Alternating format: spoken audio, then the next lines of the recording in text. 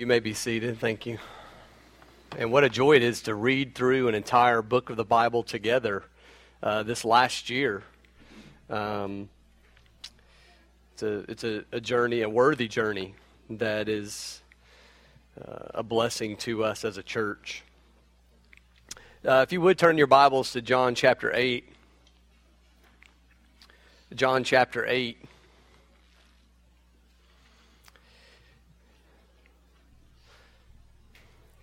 Last week, if you'll remember, we were looking at the clear identification of false converts that Jesus had encountered in Jerusalem. These false converts had shown some evidence of believing, but Jesus quickly dissected and diagnosed their belief as insufficient or disingenuine faith. They had heard him, they had seen him, and Jesus uses this as an opportunity to really diagnose for a lot of us what are true disciples of the Lord Jesus. And we spent some time last week talking about what it means to be people who are truly abiding in Christ. And Jesus' words to them in John chapter 8 were very general words. They were it was a very general and overarching truth for us to consider. It was definitely personally directed to them, but Jesus gets very much more personal this afternoon as we look at these next passages. We could say, in a sense, that Jesus gets condemning. He judges these people with his words for their disbelief or unbelief. You'll remember that he says to them in John chapter 8, verse 34, that truly, truly, I say to you, everyone who commits sin is a slave to sin. The slave does not remain in the house forever. The Son remains forever. So if the Son sets you free, you will be free indeed. Now, Jesus says this because one of the issues that he's going to face with them, and they've already proclaimed it, is, hey, wait a minute. The Jews are saying, we're the offspring of Abraham. And so we have a fixed spiritual heritage already. We have in their minds, they had a fixed spiritual promise to hold tightly to because they were born into a family that they believed brought them a future salvation in eternity. So Jesus is dealing with that and says, no, let me correct you. We are actually dealing with personal slavery to sin. That's where we stand as human beings, as personal slaves to sin. And then he begins to break down two main ideas, or two additional ideas, I could say, as far as what really stands in the way of us being true believers or true disciples. One, it's not about our freedoms, because we're not free. We're actually slaves to sin, and we can only find freedom in Christ. We dealt with that. Number two, we can't claim a spiritual heritage because our spiritual heritage to any man falls flat and insufficient. For them, it was their spiritual heritage to Abraham.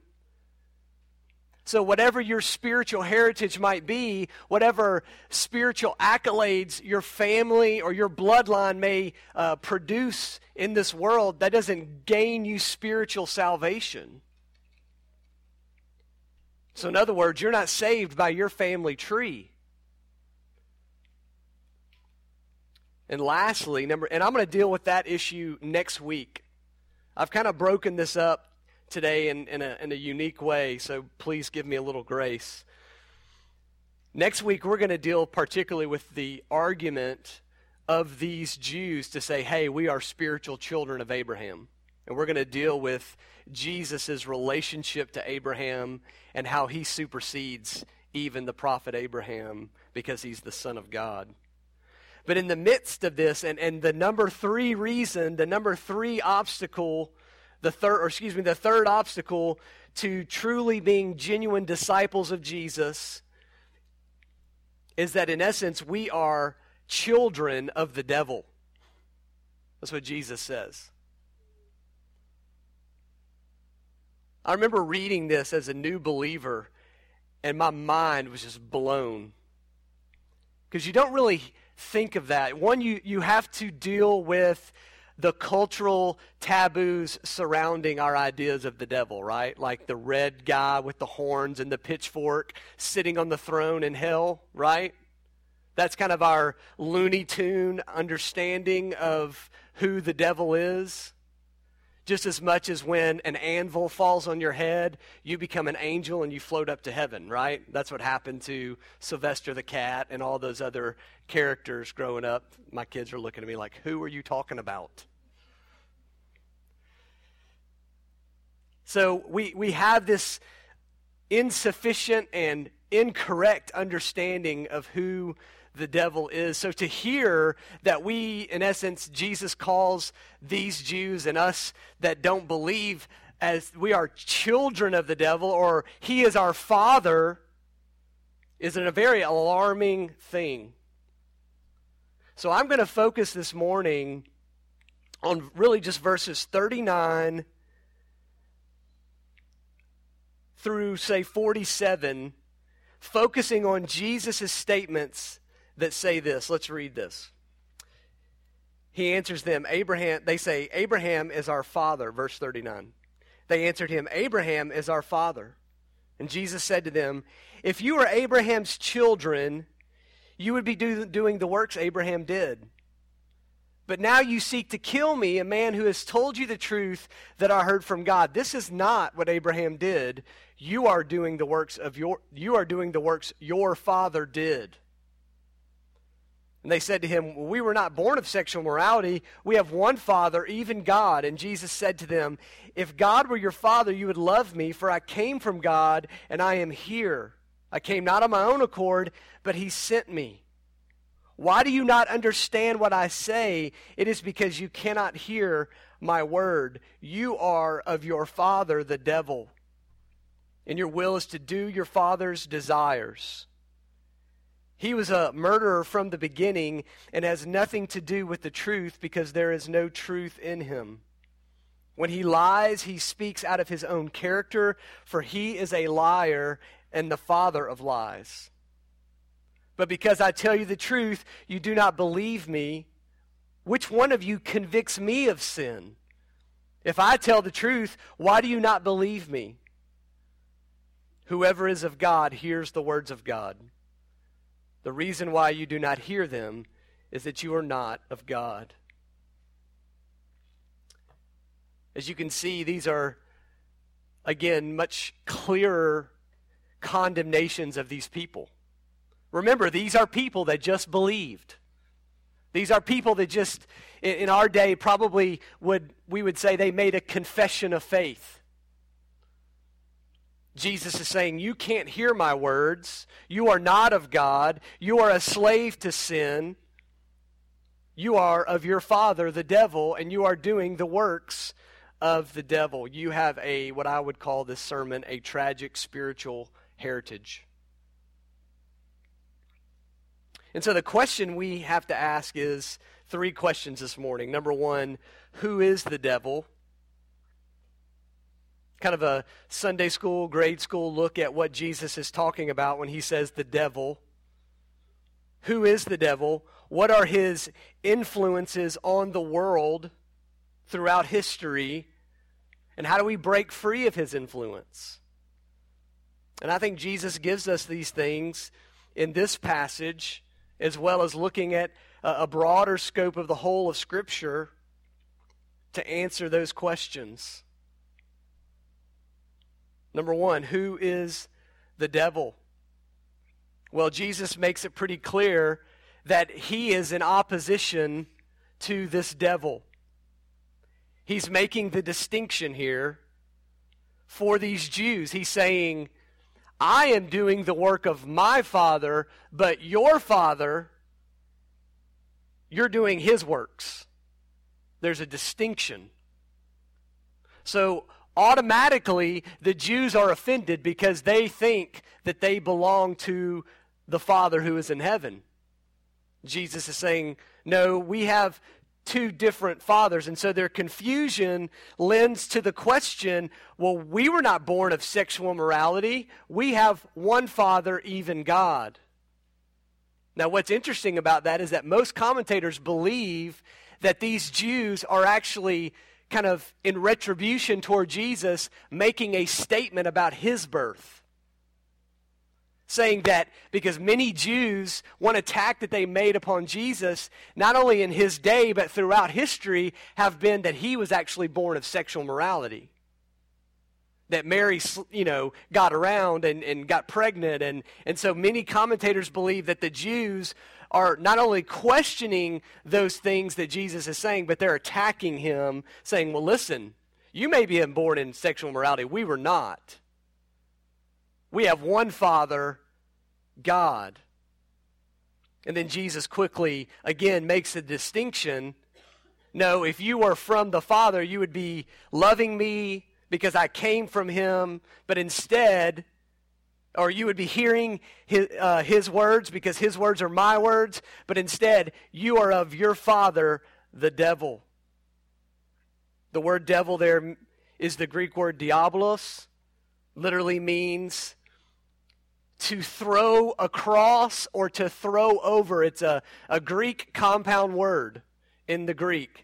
To throw over, to throw across, we get the understanding there, and it's used throughout history in the Koine Greek language as accuser or slanderer, to throw slandering ideas across to someone else, to accuse them, to speak slandering untruth about them.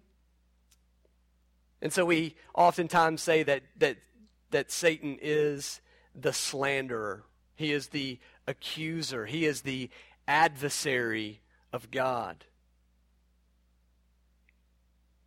Joel Beeke, one of the writes a great book on this called Fighting Satan, about the spiritual warfare in this world, says that Satan is the one who slanders God to man, as with Eve. And at times he slanders man to God, as with Job, and he slanders man to man. That is what the devil does in this world. His most properly used names are, he goes by Satan, which is the Old Testament word meaning accuser or adversary. Throughout Scripture, he's given many names, oftentimes relating to what he does in the world. His evil, he's referred to as Apollyon, Beelzebub, Belial, the dragon, the god of this world, the prince of the power of the air, the prince of this world, the serpent, the tempter. And those are just some of the ideas about this devil. Well, what do we know about the devil? Well, one, we know that he is a created being and he lives under the rule of God's sovereignty. Now, we don't need to be confused here, and we'll get to this in a minute.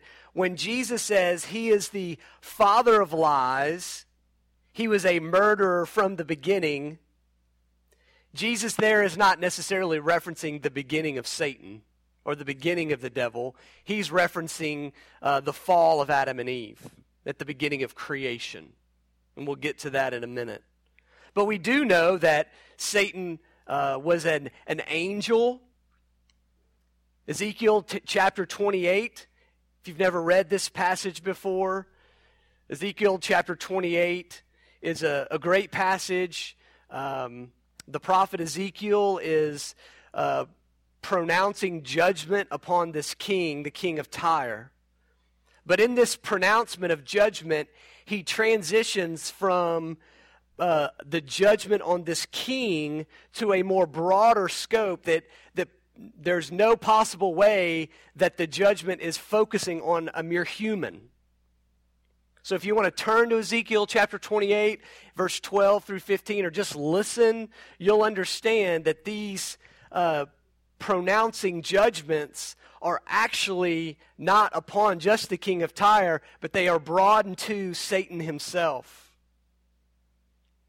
Chapter 28, verses 12 through 15. Son of man, raise a lamentation over the king of Tyre and say to him, Thus says the Lord God, you are the signet of perfection, full of wisdom, perfect in beauty. You were in Eden, the garden of God. Every precious stone was your covering, sardius and topaz and diamond and beryl and onyx and jasper, sapphire, emerald, and carbuncle. And crafted in gold were your settings and your engravings. On the day that you were created, they were prepared. You were an anointed guardian cherub. I placed you. You were on the holy mountain of God. In the midst of the stones of fire you walked. You were blameless in your ways from the day you were created till unrighteousness was found in you. Now, there's definitely been critics to this verse, but throughout the whole of church history, the Christian church has seen a prophecy of judgment beyond just the mere king of Tyre, but to Satan himself, representing who he was before his rebellion against God.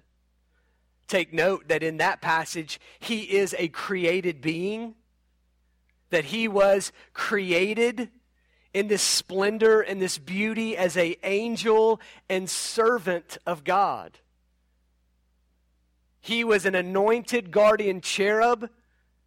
The cherubim were the angels that were to serve God in his holiness. They were a special rank and a special place of service for the angels among the different ranks and services of the angels. He was a created being. If you've never seen or read the great story, The Holy War by John Bunyan, John Bunyan, in a very allegorical way, takes biblical truth and stories and with an allegory writes kind of a narrative of these things. And in his book, The Holy War, he describes what he calls Diabolos. He describes Satan as this way. He says, as to his original, he was first of the servants of King Shaddai, made and taken and put by him into the most high and mighty place. Was put into such principalities as belonged to the best of his territories and dominions. This Diabolos was made son of the morning, a brave place he had of it. It brought him much glory and gave him much brightness and income that might have contented his Luciferian heart had it not been insatiable and enlarged as hell itself. John Bunyan is merely just describing the pre-rebellion of the servanthood of Satan, or as many call Lucifer, this angel serving the ranks of God, being able to experience the glory of God and yet rebelled against him.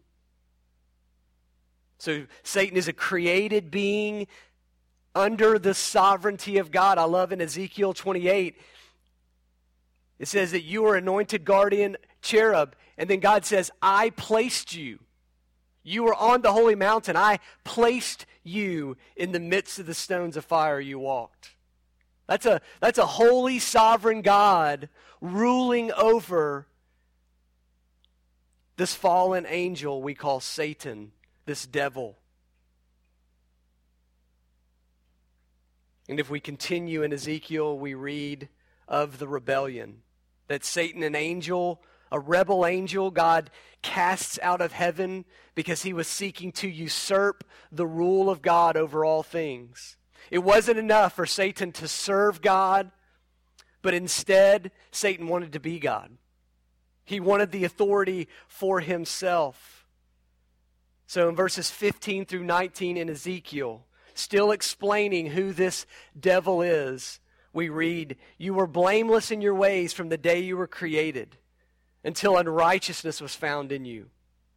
In the abundance of your trade, you were filled with violence in your midst, and you sinned. So I cast you as a profane thing from the holy mountain, and I destroyed you, O guardian cherub, from the midst of the stones of fire.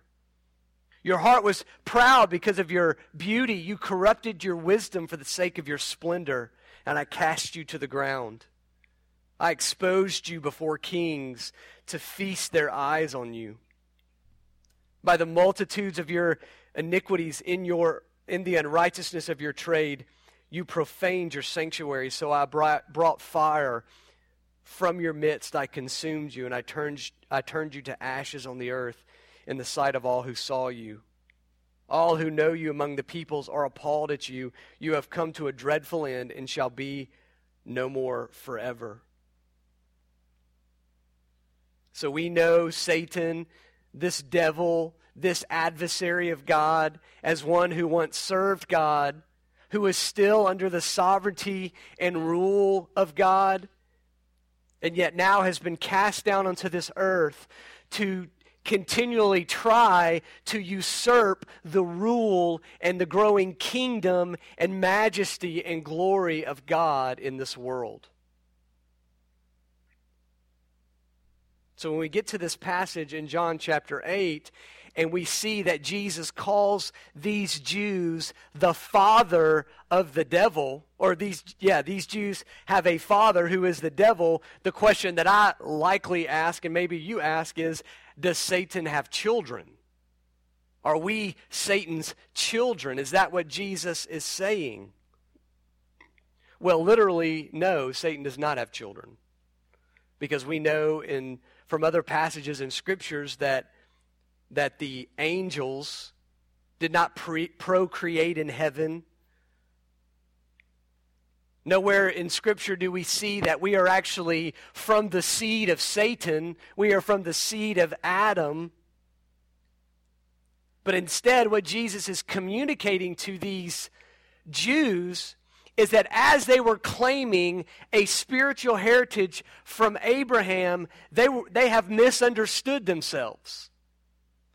Because their actions were not reflective of a man like Abraham who worshiped God and followed God wherever God led him. Instead, their actions represented their sinfulness and their separation from God, their place and position as enemies of God, which reflected from Satan himself. And so, in other words, it's not untrue to say that we are children of Satan if it means that we are doing what Satan does. We are reflective in our morality and in our living in such a way as Satan leads the world in such evil and sin. When we lie like Satan. When we cheat, when we deceive, when we live in selfishness, when we want to be the God of our own communities and our own environments, we are merely just doing what Satan did in the beginning, rebelling against the God of the universe.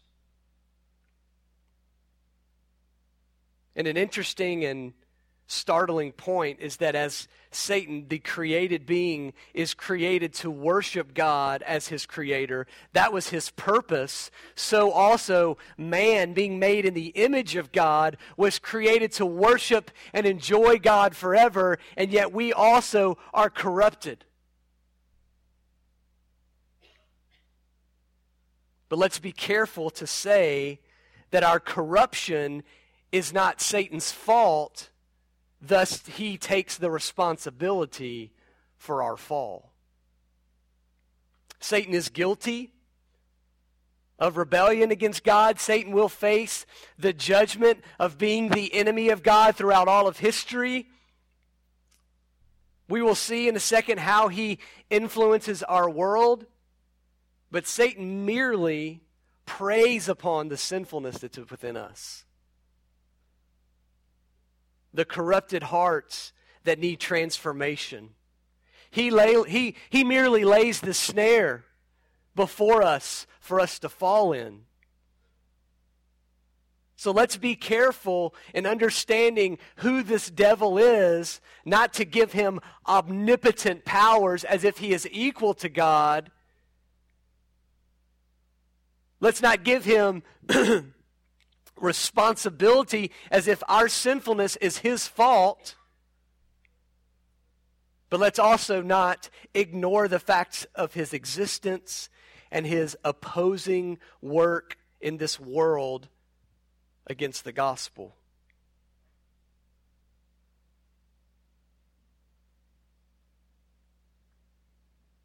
So Jesus is merely saying to these people, you are slaves to sin, and your sin manifesting itself is reflective of what the enemy of God, the one whom you have been taught about throughout your life, you are just reflecting what Satan does, as if you were his children.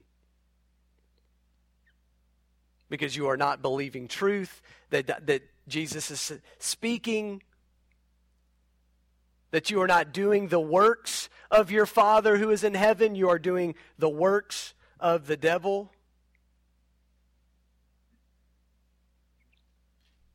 And notice in verse 44, you are of your father the devil, and your will is to do your father's desires.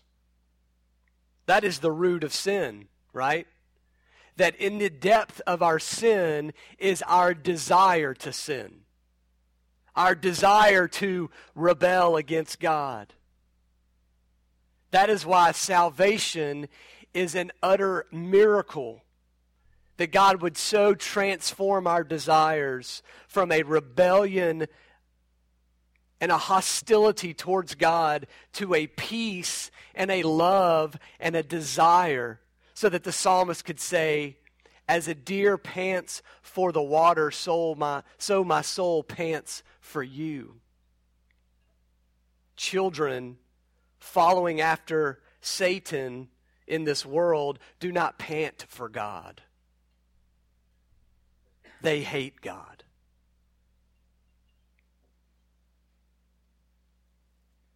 So how does he influence our world? Well, that's what Jesus is revealing to us in these passages. He's stating to us that to these people that are unbelievers, that all unbelievers, if they are doing what Satan does, if their will is to do Satan's desires, then just as Satan is a murderer from the beginning and does not stand in truth, so that is their desire. Our desire is not to believe in the truth and the glory of God until we are transformed in such a way that we can believe in it. Romans chapter 1.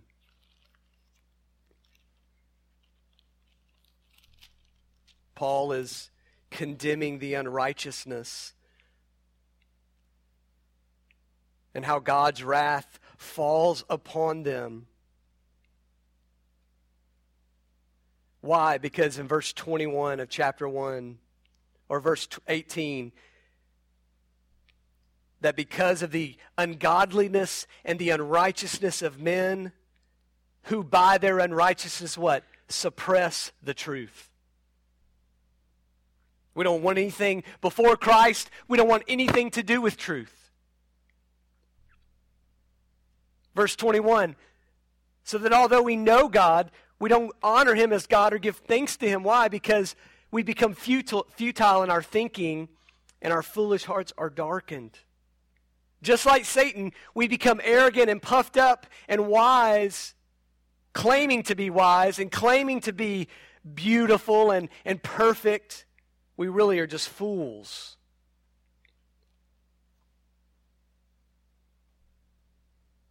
And so how does Satan influence our world? He is constantly laying traps before us. He is constantly tempting us to fall in such a way that we would live in untruth. Like I said earlier, Jesus says that he is a murderer from the beginning. And he's referencing, I believe, back to the fall of Adam and Eve. Some people would say, no, he's talking about Cain and Abel. But it was actually the temptation of Adam and Eve, whereby Adam and Eve fell into sin. And what did God promise Adam and Eve? If you eat of the fruit of this tree, you will surely what? Die. And so thereby, Satan tempted them into sin and thus became a murderer.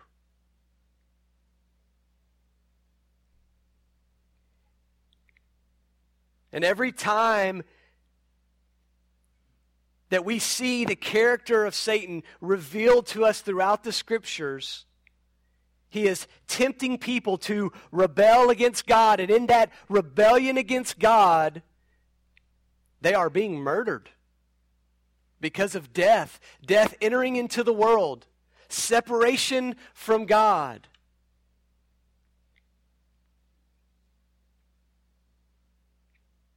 And so we can say that our personal sin, like I said earlier, does not originate from Satan, but he tempts people to rebel against God daily. He preys upon our human weakness. He wants us, as the father of lies, to not stand in the truth. 2 Corinthians chapter 4 reminds us that in the case of the god of this world, he is blinding the minds of unbelievers, keeping them from seeing the light of the gospel of the glory of Christ, who is the image of God.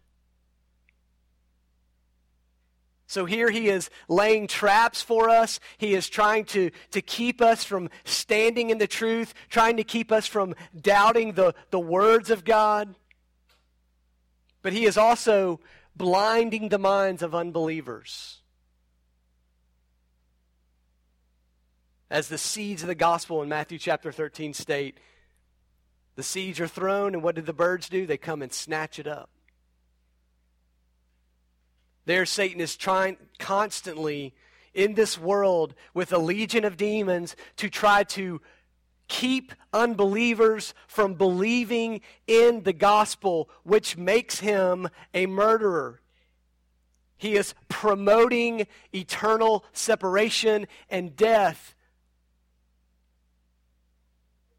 by tempting people to rebel against God. Because only in God, through His Son Jesus Christ, is there life in Him.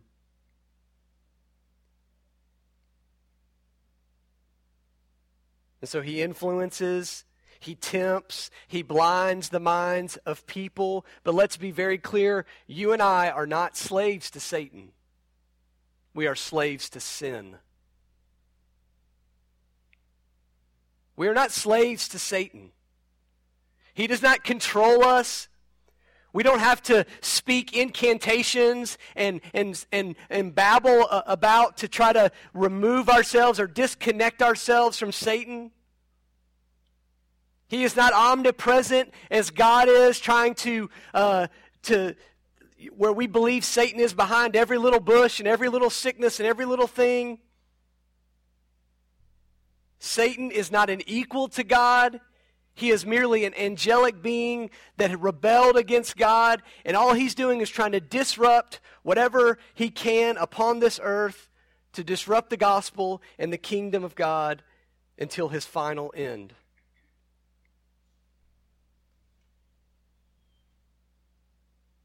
Ephesians chapter 6 reminds us of that.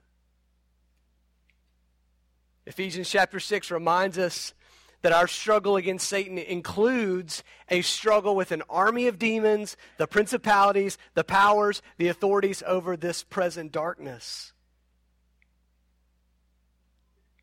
That these demons, with the leadership of Satan, are making their purpose in existence to disrupt the affairs of the church, to bring disunity among believers, and to blind the minds of unbelievers from seeing the light of the gospel.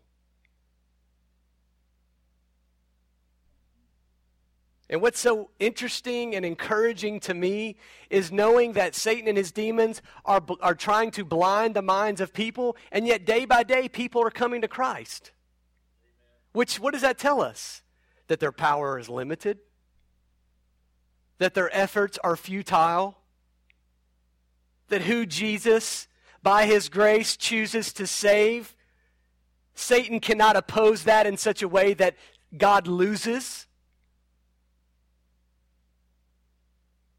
Matter of fact, we could say that not only is he trying to tempt us to sin, and not only is he trying to disrupt the gospel ministry, but we could say that Satan's influence is limited to a permission from God.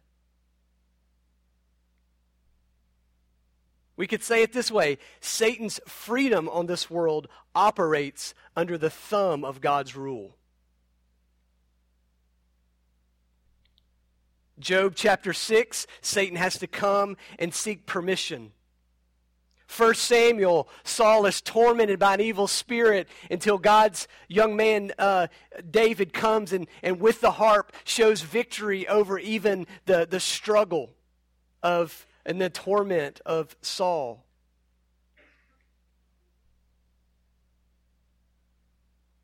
And then, of course, we get to the glorious victory over the Lord of the Lord Jesus over Satan. That his influence is limited because of the victory that we have in Christ Jesus.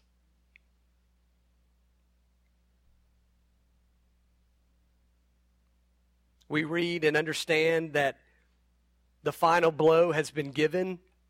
Satan has been defeated. He is not going to be defeated. His final judgment will come when Jesus returns, but at the cross of Christ, Jesus Christ, by as fully God and fully man, going upon the cross, bearing the weight of God's wrath, dying and being buried in the grave, and then rising from the dead, the resurrection is the victory that defeated Satan. He is Lord. And as the Lord of all creation, He gives the believers in Him victory, power, comfort, rest, that no matter what Satan is doing in this world, we can have victory. We can have power over sin. We can escape the temptations that Satan puts before us because we belong to Him. We belong to Christ. And we know that Satan's influence one day will be completely eliminated from this world. Revelation chapter 20 reminds us that Satan will be cast into the lake of fire and sulfur where the beast and the false prophet were, and they will be tormented day and night forever and ever. The final victory where Satan will be eliminated from his influence over this world.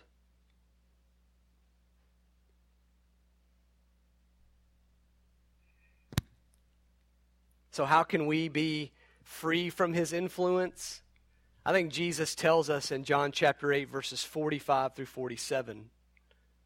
He's talking about Satan. He's talking about him being the father, his character, speaking lies. But then Jesus says, "But because I tell you the truth, you do not believe in me. Which one of you convicts me of sin? If I tell the truth, why do you not believe me? Whoever is of God hears the words of God. The reason why you do not hear them is that you are not of God." Jesus' clear judgment is upon these believers that have claimed to know Jesus, but they don't understand. They don't believe in Him truly. And He makes a very clear statement in the form of a question. He says, which one of you convicts me of sin? In other words, he's saying, in one question, he's saying, you are sinful and unable to judge rightly of the truth because you don't belong to God. And two, I am sinless. And so the contrast is being made between Satan, who is the father of lies, who is the tempter of sin, and Jesus, who is there speaking the truth as the Son of God and who is sinless. And yet they chose not to believe in him. So how can we be free from the influence of Satan? Number one, we trust in Christ alone.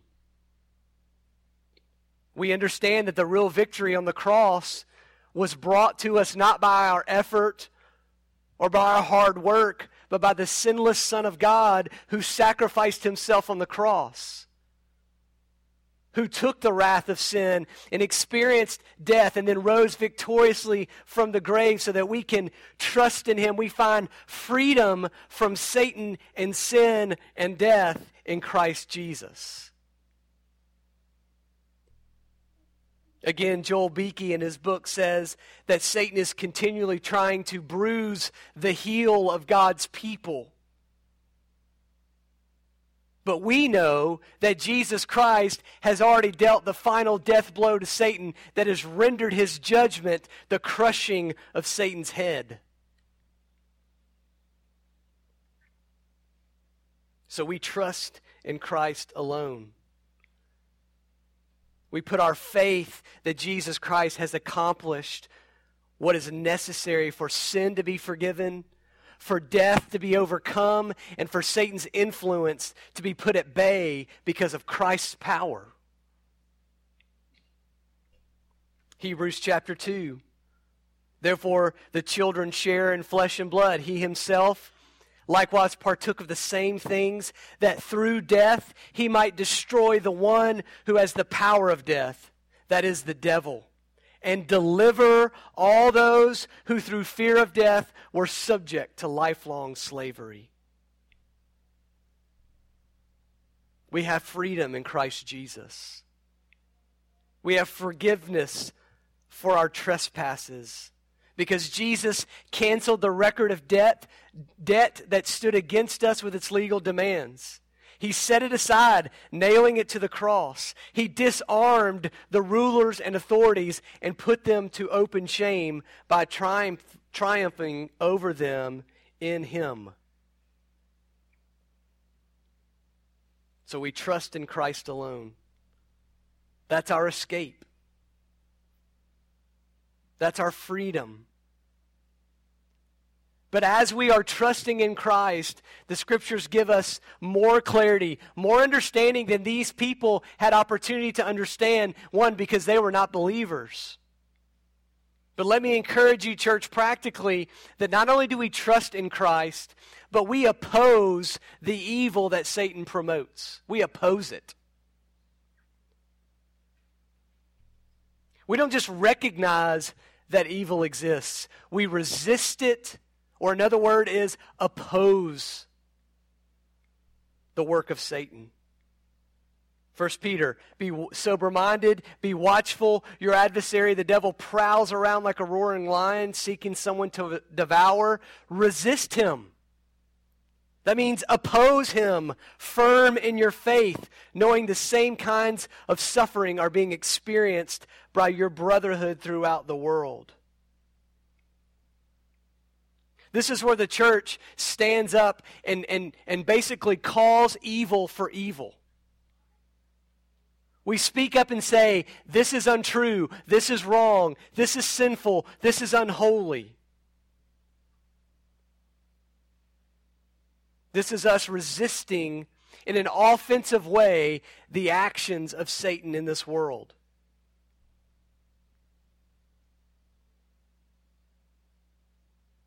And we do so firm in our faith. We're sober-minded, we're watchful, we know he's prowling around like a roaring lion, seeking to someone to devour, which means kill, if we could just read into the text there.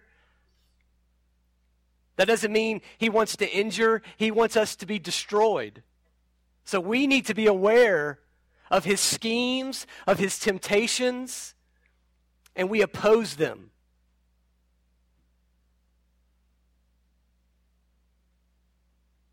We oppose him with the firmness and the resoluteness, not of our own strength, but our faith in Christ. The faith given to us, the power given to us in Christ. And what's interesting is Peter is saying this to a persecuted church. So he is saying, listen, be watchful. Your adversary is going to come with suffering and with persecution, wanting to destroy you. And he says, resist him, firm in your faith. Oppose him, knowing that the same kind of suffering are being experienced by your brotherhood throughout the world. So we stand up, we stand firm for the truth of the gospel, for the holy things of God. And how do we do that? Well, we look back to the way that Satan attacked Jesus, our Lord, in the wilderness. How did he combat Satan? He combated him with the Word of God. He loaded the shotgun with the slugs of Scripture to fire off into the heart of the evil one. The Word of God is our weapon against his advances. We resist him, praying for God's grace and the alertness that we need to understand his schemes. In church, that means schemes in our marriage, devices with our children to tempt them to sin, schemes and temptations in our churches to cause disunity, to cause us to go, did God really say that we should enact church discipline? That we should really stand for this sin? Because I really love that brother or sister.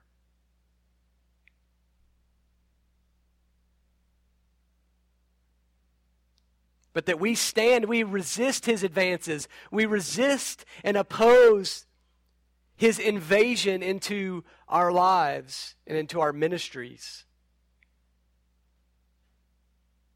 And I'm not saying we go around rebuking Satan over everything. But we stand firm in the Word of God, so when our marriage is under attack, we're going to God's Word and we're saying, God says that God's Word says for me to love my wife as Christ loved the church. And my temptation right now is to be selfish and to be angry and to be impatient, but I need to honor my husband, show respect to him. I'm pretty unhappy with certain things in the church, but God tells me to show respect to my elders, to equip and admonish the believers. And so I'm going to stand firm on those truths and resist and oppose that disunity for the sake of what the Scriptures tell me, because I love Christ and his Word and his church.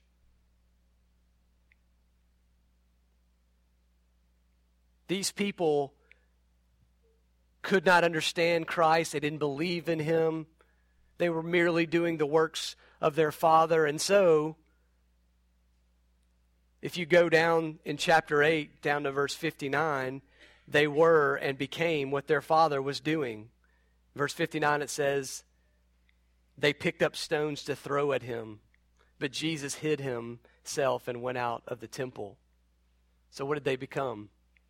Well, in the Jewish culture, they would take stones, but it wasn't to injure someone. It was to kill them. It was a form of judgment.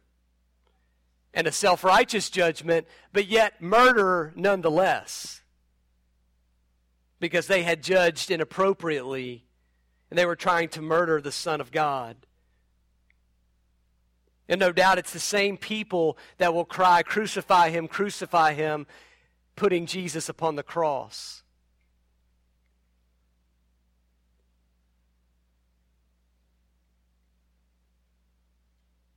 So we oppose the evil that Satan promotes. And going back to 1 Peter chapter 5, if I can, the second part of that little section of verses, in verse 10, Peter says, "And after you have suffered a little while of this persecution, this attack from Satan, after you have suffered a little while, the God of all grace, who has called you into his eternal glory in Christ, will himself restore, confirm, strengthen, and establish you. To him be the dominion forever and ever. Amen." Here's where we need to be as a church. We need to understand that even as Satan attacks, even as Satan tries to inflict pain and disunity, God uses those things for his glory. That's what Peter's saying. Your adversary's prowling around wanting to devour you. Resist him, firm in your faith. You're going to experience the suffering. And as you suffer, the God of grace who's called you will restore, confirm, strengthen, and establish you. In other words, God uses Satan's attacks to make you and sharpen you and grow you as a believer. These sufferings and temptations are an iron forge that is shaping your Christian walk. It's refining Christ in you.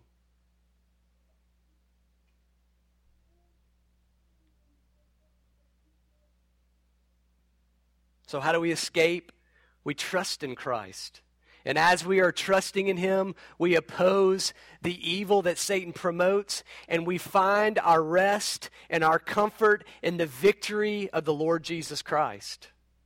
When he says it is finished, when he says the battle is over, then we trust in that. The Bible says in Ephesians chapter 6 that we put on the armor of God, the belt of truth, the breastplate of righteousness, the shoes of the gospel of peace, the shield of faith, the helmet of salvation, the sword of the Spirit, prayer. All these things in the armor of God are things that we have readily available for us as believers to find rest in. We don't I need to go get the righteousness, the breastplate of righteousness and put it on today. You have the breastplate of righteousness. You have that in Jesus. The belt of truth is in Jesus. He is the truth. God has given you these things as believers. So find rest in his protection. Be aware and be vigilant. Don't just sit around as lazy believers. Be understanding and have a realistic focus of the attacks and the schemes of the devil. But know and understand that Jesus Christ has given us what we need in his victory on the cross. So while we're aware of Satan's attacks, we are not afraid of him.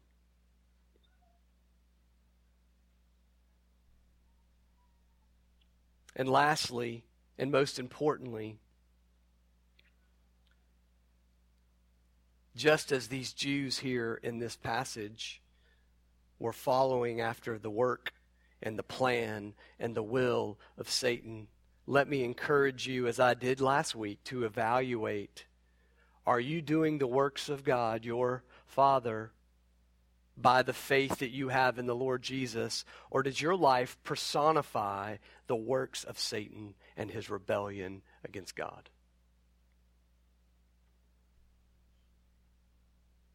Because if it's the second, then we could say to you, in essence, that you are children of the devil. And that you need to turn from your rebellion and your arrogance and your self-worship and believe and trust in Christ.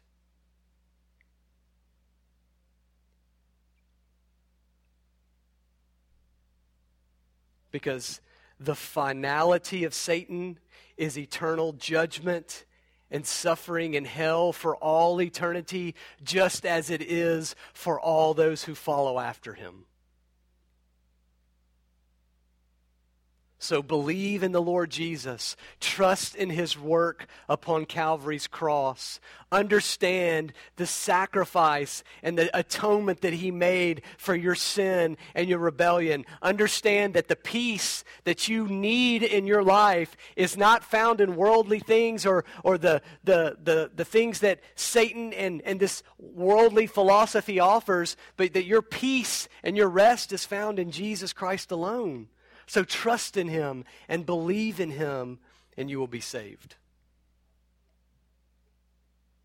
Would you pray with me?